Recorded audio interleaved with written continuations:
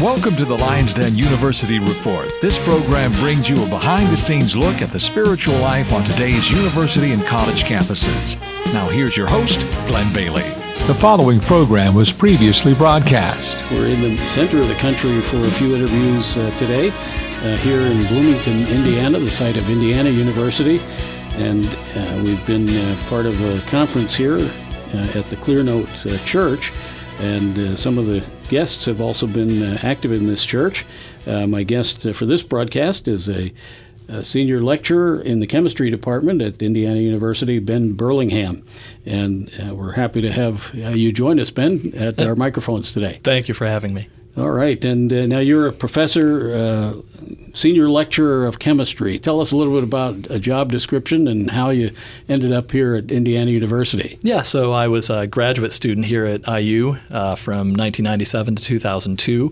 I had always wanted to minister through being a professor. I knew how important it was to have professors who would actually profess Christ to their students. And I always pictured myself at a small school. I went to the University of Mount Union for 9 years, where I was professor and associate professor there, being able to be in the chemistry department at a smaller school, getting to know students well. But I felt a call from God to come back here to Bloomington, where I took a position as a senior lecturer so that I could focus on the teaching aspect. In a big research university like this, of course, we have research professors, but the chemistry department does have a teaching faculty. And so my duties are primarily teaching in organic chemistry and biochemistry. Okay, and so you interact a lot with students then. How many students would you have in a particular semester? My average semester, it really depends on the class, but it would be anywhere from 100 students to 700 students in one semester. My typical is 250 to 300. Right, okay. So a lot of student interaction, and you said you had a burden. Were you a Christian, raised in a Christian home? How did you come to faith in Christ initially? Yeah. God bless me with choosing to put me in a Christian home. I grew up going to church, hearing a good message of the gospel. I knew from an early age my need as a sinner for a Savior, and so I was blessed to be encouraged that way through my parents, and I ended up through high school and college working at interdenominational Christian youth camps. I served as a program director there, so I had a lot of discipleship along the way.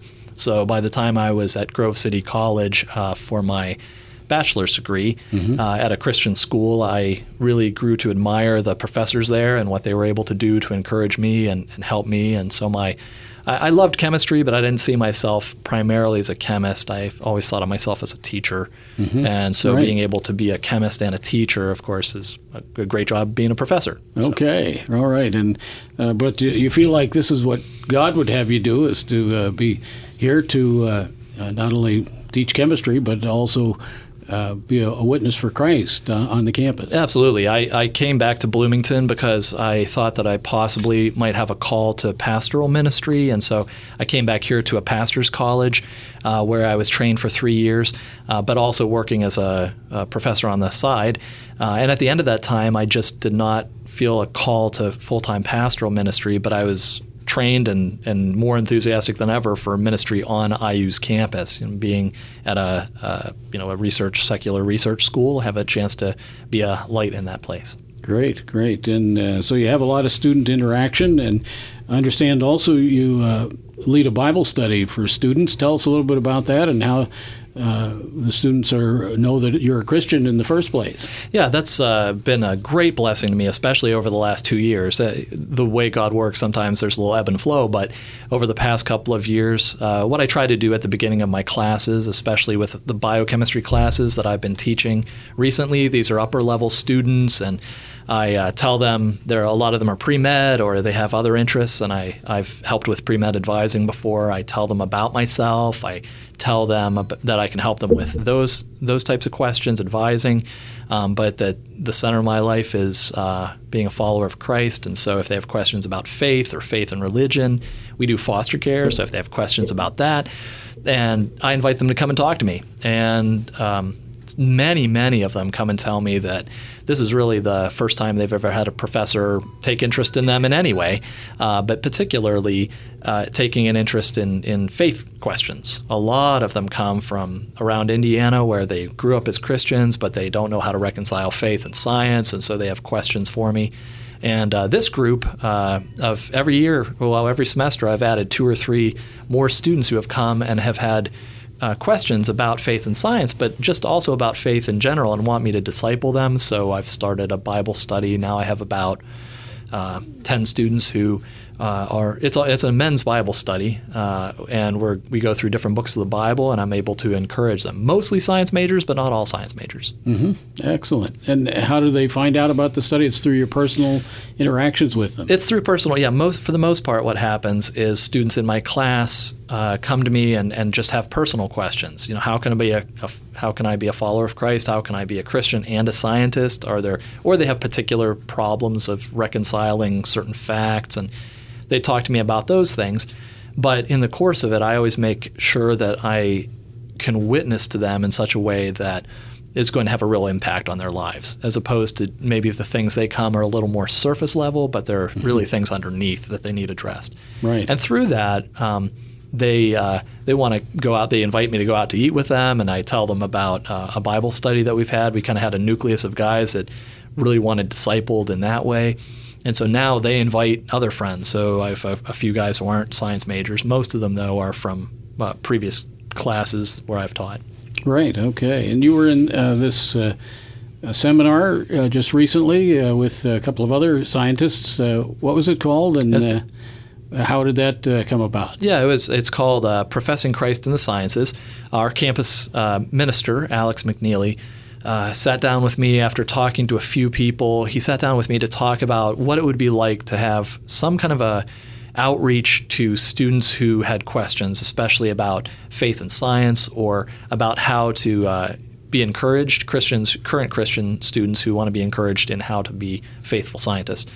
And so we talked because his father-in-law is a professor at the medical school in Indianapolis. Right. He talked to me about what that would look like, the kinds of questions students have for me. And I told him the best thing that we could do probably would be to have something more of a panel discussion where we could talk about just their basic questions that they always have are, I want to be faithful, I want to be a Christian, but I want to have a career in the sciences. How do I do that? That's their broadest question. Right. How do I do that? Sure. And so that was the theme for what we had for this conference.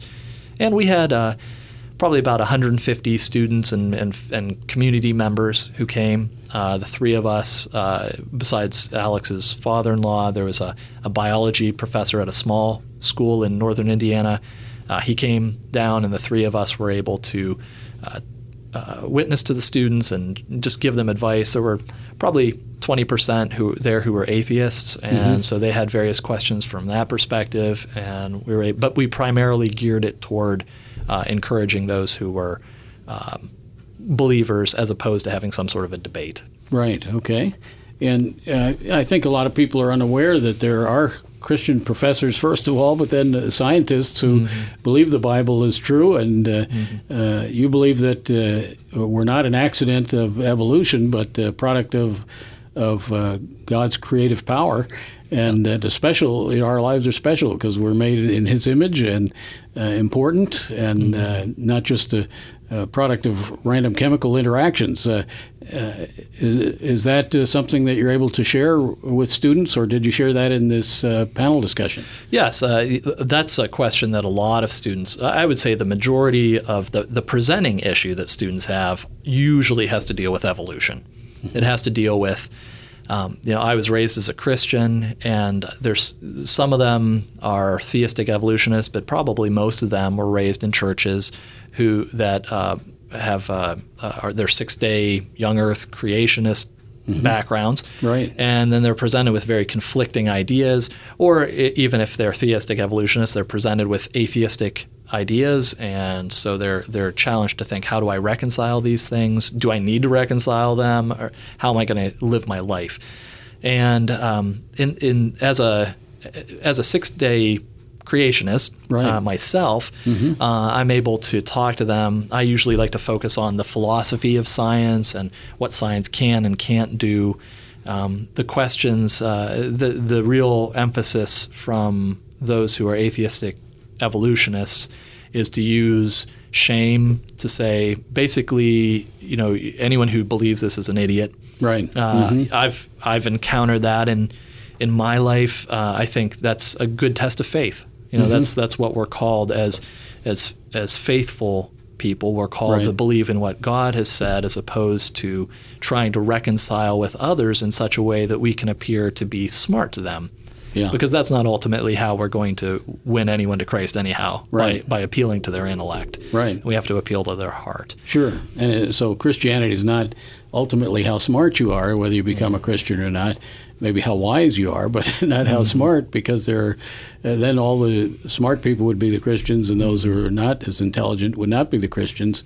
But we find highly intelligent people who are Christians and people who are not highly educated, and they all understand that simple message: God loves you, and we have a Savior in Jesus Christ.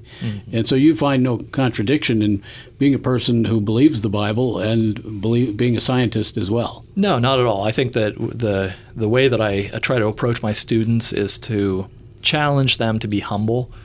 Humility is central to understanding, because those who believe in evolution, fundamentally, Romans 1 tells us about what happens. After somebody fails to acknowledge God, they'll no longer be thankful to him, and then God will give them over to the worship of the creation rather than the Creator.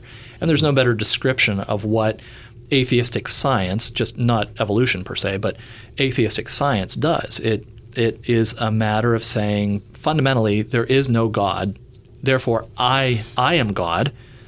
I am able, and all the presuppositions that fall out of that.